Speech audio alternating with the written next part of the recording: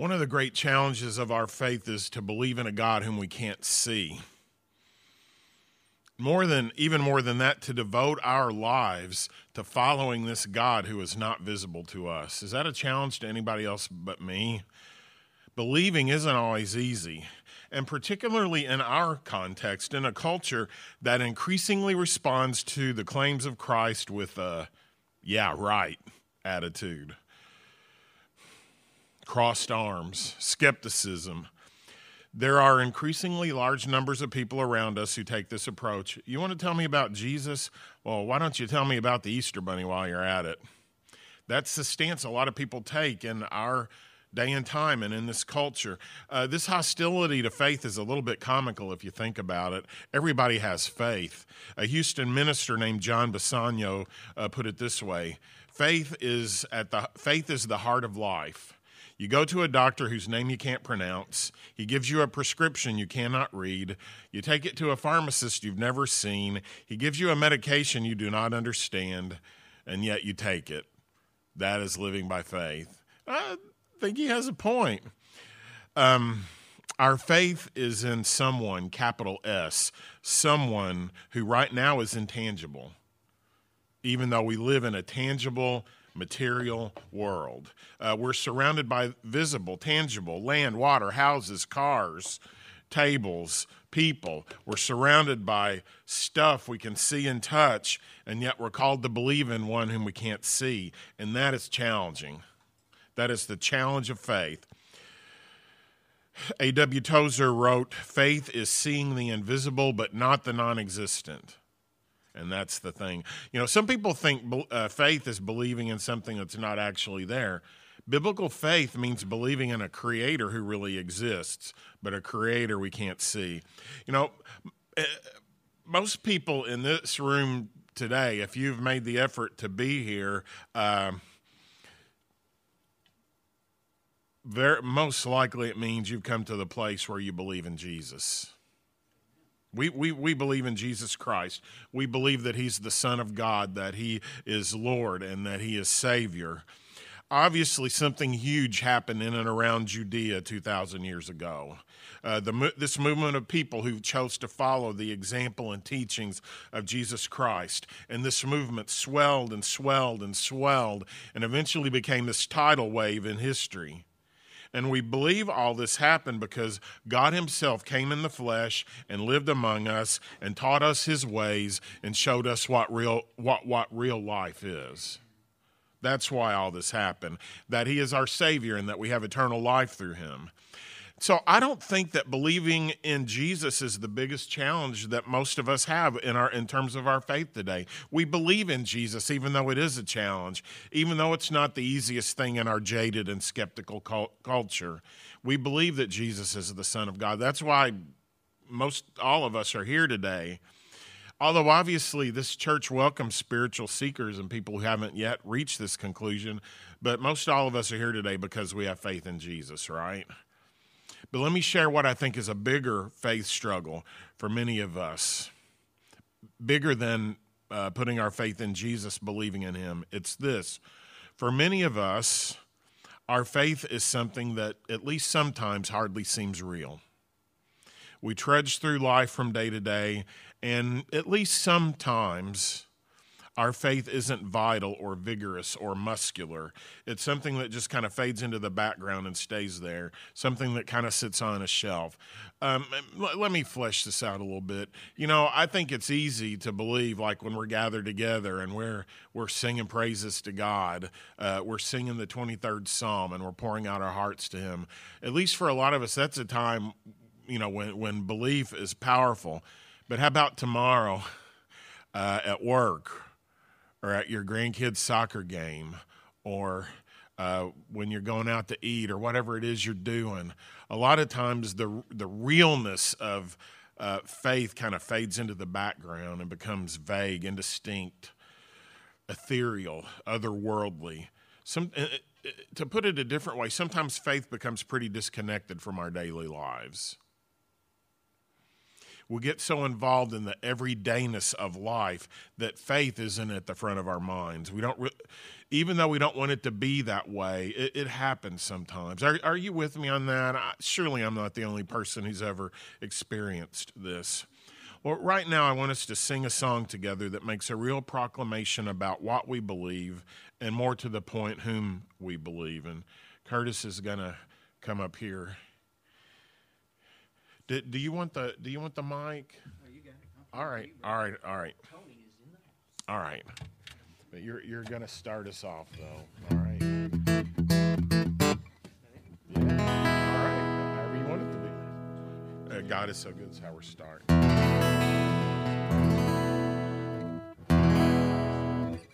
God is so good.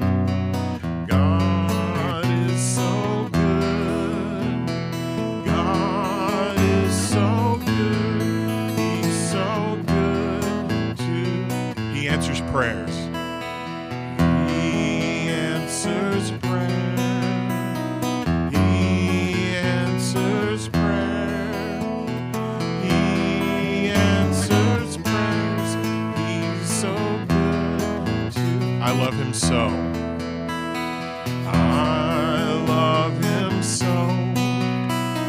I love him so. I love him so. He's so good to. Jesus is real. Jesus is real. Jesus is real. Jesus is real. He's so real too. I praise his name. I praise his name. I praise his name. I praise his name. He's so good too. God is so good. God is so good. God is so good. God is so good. He's so good to me. God is so good. God is so good. God is so good. He's so good to me. Amen. One of the affirmations we just were singing, Jesus is real. Jesus is real. And I think sometimes we need to remind ourselves of that. Thank you, brother. It's true, isn't it? Jesus is real, even when it doesn't seem like it. Even though sometimes we live our lives with a scant awareness of it, Jesus is real, even when we can't feel him. Jesus is real, even when it doesn't seem that day. And at this point, I want to consider a passage of Scripture that pictures Jesus after his resurrection and ascension, not when he's walking on the earth. After the resurrection and ascension, it demonstrates Jesus as active and engaged in what's going on in his world. Acts chapter 9. A Jesus who hasn't retired, amen? A Jesus who isn't sitting in a rocking chair in heaven whiling away the time. A Jesus who isn't removed from what's going on in people's lives. A Christ who is active and on the move. I'm going to start at the beginning of Acts chapter 9. And this is telling the story of Saul. Well, we call him Paul. Acts chapter 9 and verse 1, God's word says this. Meanwhile, Saul was still breathing out murderous threats against the Lord's disciples. He went to the high priest and asked him for letters to the synagogues in Damascus, so that if he found any there who belonged to the way, whether men or women, he might take them as prisoners to Jerusalem. As he neared Damascus on his journey, suddenly a light from heaven flashed around him. He fell to the ground and heard a voice say to him, "Saul, Saul, why do you persecute me?" "Who are you, Lord?" Saul asked. "I am Jesus, whom you are persecuting," he replied. "Now get up and go into the city, and you will be told what you must do." Now, most folks, church folks, know this story. Saul, who was one of the foremost persecutors of the early church, from this point forward becomes the greatest promoter of the Christian faith. After Jesus meets Saul, after Jesus meets Saul on the road to Damascus, Saul's life is forever and completely changed. The one who hates the church for proclaiming Jesus' lordship falls in love with Jesus. Saul becomes known by the Greek version of his name, Paul. The Apostle Paul, the fierce persecutor of Christ's church, the murderer, becomes its best promoter and advocate. Paul converts countless people, starts many, many churches, writes 1/3 of the New Testament. His life becomes totally and completely about Jesus. And while I don't think everybody should expect a Damascus Road experience, we should know that Jesus is still here on earth doing some things. He is not sitting in a rocking chair. He's not watching from the sidelines. Jesus is engaged, and he connects with people's lives in a real way. He still cares about people. He wants people to come to know him. He's not sitting in a rocking chair in heaven removed from what's going on down here. He's real. Now, there's another passage I want to share today that shows Jesus, again, actively engaged with his church in a powerful and dynamic way. Revelation chapter 1.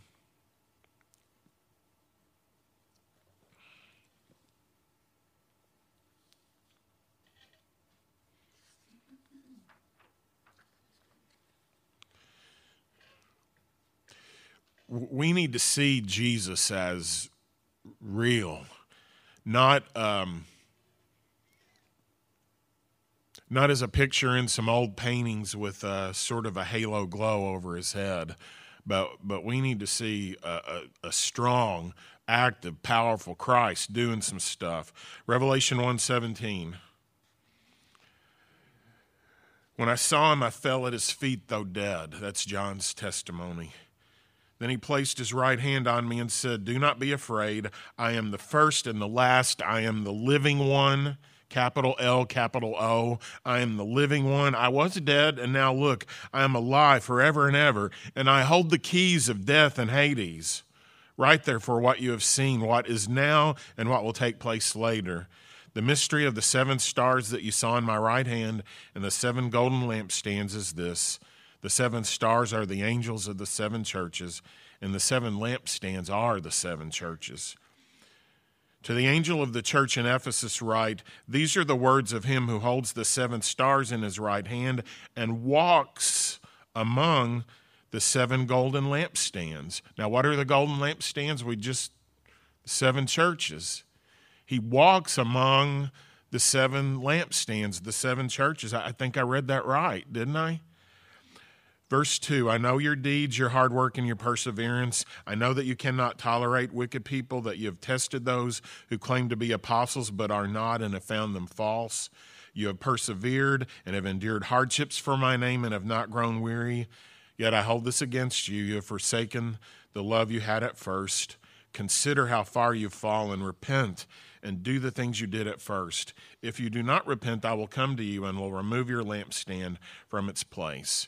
Now, in these first 3 chapters of Revelation, Jesus has a message for 7 churches in Asia Minor, modern-day Turkey, and really for churches in 7 cities in Asia Minor. And he sends this message through the Apostle John, who had been maybe his closest friend while he was living his life here on earth. To some churches, Jesus Christ, the Lord, gives sharp and stinging rebukes. You've read these 3 chapters. Some churches he happily commends. There are some real attaboys here. But my point is that Jesus isn't just some figurehead leader of the church. He isn't some plastic religious figurine. Jesus is not somebody who used to do amazing stuff. He did not retire. He's the church's active head. So what we sing is true. We sing Jesus is real. In another song, we sing Jesus is living in his church. The head of the church, the active leader of the church is Jesus Christ. He's not sitting on the sidelines. He's involved in our lives. And the Apostle Paul says in Ephesians that Jesus dwells in our hearts through faith. That's what God's word teaches. He dwells in our hearts through faith. Our relationship with Jesus, hear this, is a real, vibrant, dynamic relationship with a living person. Jesus dwells in our hearts through faith. We can live having an experience of the risen Christ and his power in our hearts and in our lives. We can know in a real way his resurrection power. We can claim Jesus as a friend. A real, warm, personal, day-by-day relationship with a living person. That's what we have. And I believe that Jesus is here with us at this very moment. He cares about what's going on here. Wherever 2 or 3 are gathered, there I am also, Jesus said. In 1 Corinthians, there's a passage in which the Apostle Paul is dealing with a tough situation, a Christian man who is in an adulterous and incestuous relationship. Paul calls the church to come together and deal with the situation. And in that context, Paul writes that as the church gathers, Jesus himself will be in their presence at that meeting. Jesus in power in their midst. You believe Jesus is here right now? Jesus is here right now. He cares a great deal about what's going on right now. And on Monday, he'll care a whole lot about what's going on with us then, too. And I don't think this is all mere religious speak. This is a vibrant reality, and it's still true. Jesus is present and involved in what we're doing at this very moment. And I hope that gives everybody a sense that what's happening today isn't mere mundane rituals. You know, we're not just saying a prayer. You know, we're not just having a sermon. God is speaking to us. God's listening to us. Our worship touches his heart. Jesus is here today at our gathering, and I don't think it gets much more real than that. He's in your heart by faith. He's with us at this gathering. He'll be with you when you leave today. He'll be with you when you go to work tomorrow, when you're having coffee with somebody, wherever you go. He'll help you when you wrestle with a difficult decision later on this week. He is the living Lord. He said, I was dead, but I'm alive forever and ever. And he is with his people always. That's what he promised. I think this ought to make a difference in how we live every day. Jesus is with us. It's a reality we should know and be aware of and live every day. Jesus is actively engaged in his world, and he's actively engaged with his people. He is living in our hearts. He sustains the universe, and all things hold together in him. He's convicting people. He's touching people's lives. He's changing people. He's transforming lives, and he's saving people. And here's the cool thing about all of this. He lets us join with him in his wonderful work. Several years ago, I was reading a book on church growth, and the writer quoted a church member who had said this. I'm kind of paraphrasing, but this is the heart of it. In my old church, we used to talk about God like somebody who used to do things historically, long ago. But in my new church, people talk about God like he's somebody who's alive and who's doing things now. Our faith in Jesus is as real as we make it, because he's available. He wants to be real with us. Jesus is as real as we allow him to be in our lives, because that's the way God's designed it. He responds to faith. He lets us choose. Do you want Jesus to be real in your life? You can choose that. Have you ever noticed that Jesus is more real to you when you choose to live close to him and follow him more closely, and he feels less real in your life when you choose not to follow him very closely? We sense God's presence in our lives when we live close to him, and when we open our eyes to what he's doing in the world and what he's doing in our lives. We can experience the power of God in our lives when we choose to cooperate with him in what he's doing. Baptist preacher D.L. Moody, in the 1800s, Moody wrote this: "I prayed for faith and thought that someday it would come down and strike me like lightning. But faith didn't seem to come. One day I read in Romans that, quote, faith comes by hearing, and hearing by the word of God. I had up to this time closed my Bible and prayed for faith. Now I opened my Bible and began to study, and faith has been growing ever since."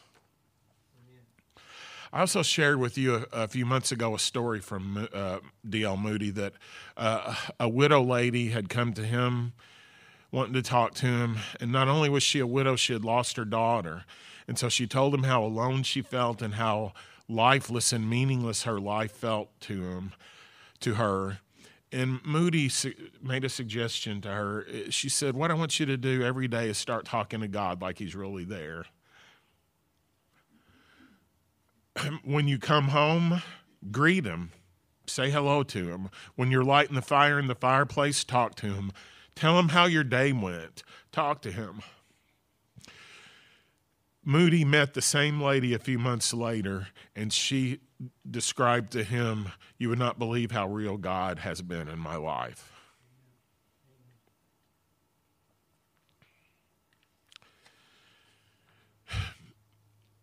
When God calls us to faith, he's not calling us to believe despite a lack of evidence. There's plenty of evidence that God has left in his world. Believe the evidence, the eyewitness testimony of those who knew Jesus, his unique teachings, the impact that Jesus has made in the world. There's plenty of evidence. When the Apostle Paul went to the intellectuals in Athens, he didn't say, "Gee, I don't know, fellas, it's just this feeling I have in my heart," even though that is part of the story. But Paul suggested, believe the evidence that God has left in his world. He's not left himself without testimony. Jesus lives. Jesus holds the universe together. He lives in my heart, and he's changing lives at this very moment today. Christian apologist Josh McDowell wrote this: "My father's life was changed right before my eyes when he trusted Christ. It was like someone reached down and switched on a light inside him. He touched alcohol only once after that. He got the drink only as far as his lips, and that was it. After 40 years of drinking, he didn't need it anymore. 14 months later, he died from complications of his alcoholism. But in that 14-month period, over 100 people in the area around my tiny hometown committed their lives to Jesus Christ because of because of the change they saw in the town drunk, my dad." And this is a story that has played out millions and millions and even billions of times. Jesus Christ is changing people's lives. He is still leaving evidence of his work in our world. Billy Graham said this: "Faith is the avenue to salvation, not intellectual understanding, not money, not your works, just simple faith. How much faith? The faith of a mustard seed, so small you can hardly see it. But if you will put that little faith in the person of Jesus, your life will be changed. He will come with supernatural power into your heart. It can happen to you," he says. Jesus is not just some plastic religious figurine. And so I want to invite you right now. Does anybody have a testimony they would like to share at this point? Does anybody want to share why they believe that Jesus is real? Sure, now is a great time. Sure, yes, absolutely.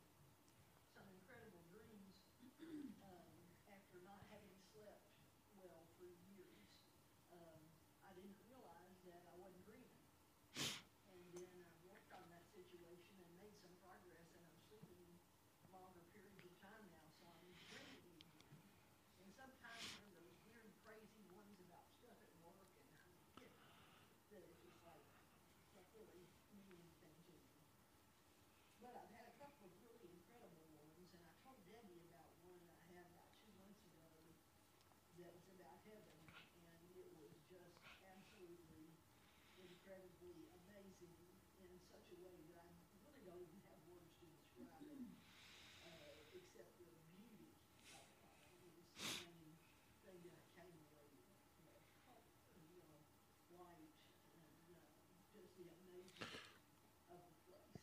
And when I woke up from that dream, oh my goodness, you talk about a good feeling, and I was just thanking God that, someday I would to see that. And so that was the first one. But then about 2 weeks ago, I had one that I can only describe it best as what you've heard of Baptists talking about the rapture. Because, when Jesus comes back, none of us really know exactly how that's going to all go down. And I certainly don't. But I had a dream that was very, what's the word I'm looking for? Well, I can't come up with the words, so I'm just going to tell you about the dream.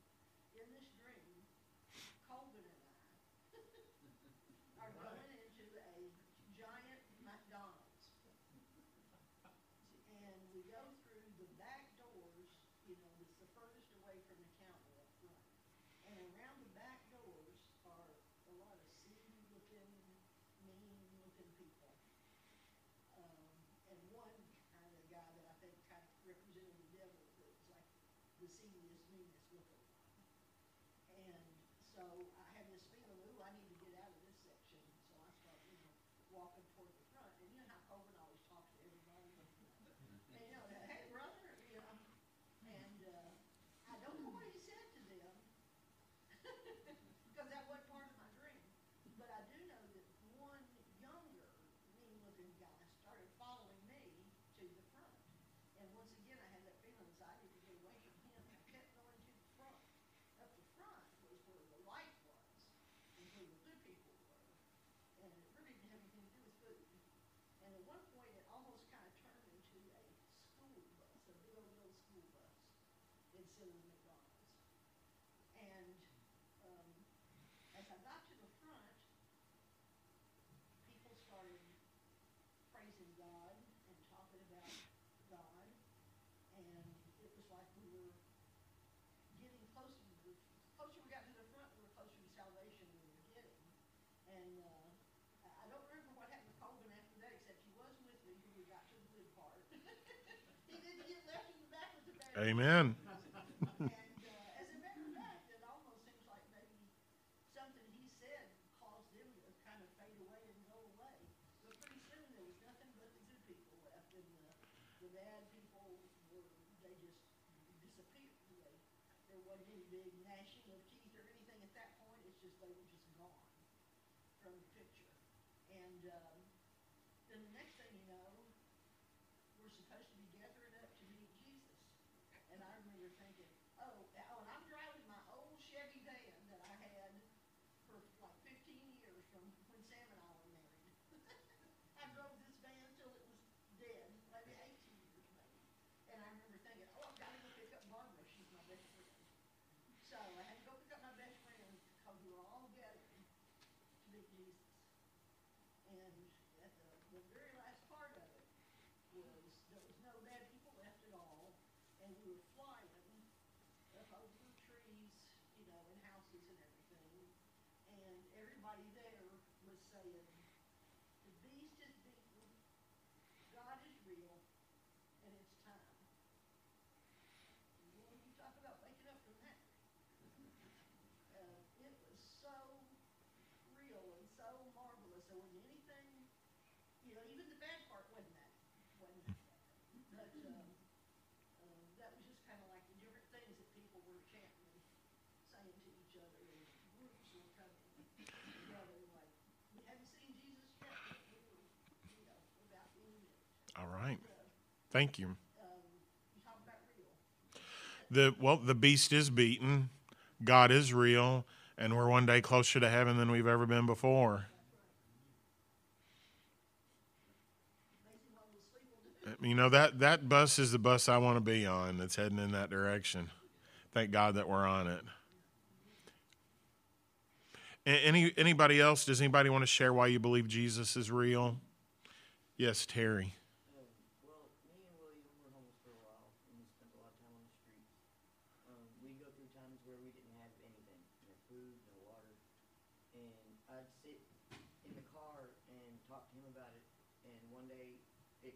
couple times. I put some the Christian music radio on, and I tell them one place to go and check for something. We go and check, and we started finding baskets prepared with food and drinks in them. Praise God. Do you think Jesus was homeless at one point? Foxes have holes. Birds have nests. I think what you're describing is pretty real, Terry. It's about as real as it gets. You know, I think historically most people have realized that there's more to the universe than meets the eye. Just as there is a physical, tangible universe, there's also the spiritual, the part that you cannot see. Human beings recognize this almost intuitively down through history, like it's hardwired into us, which I believe it is. So let me just remind you, Jesus is real. He's with us at this very moment. He's dwelling in your heart by faith. Let Jesus be real in your life this week. Let's stand up and sing a song of encouragement.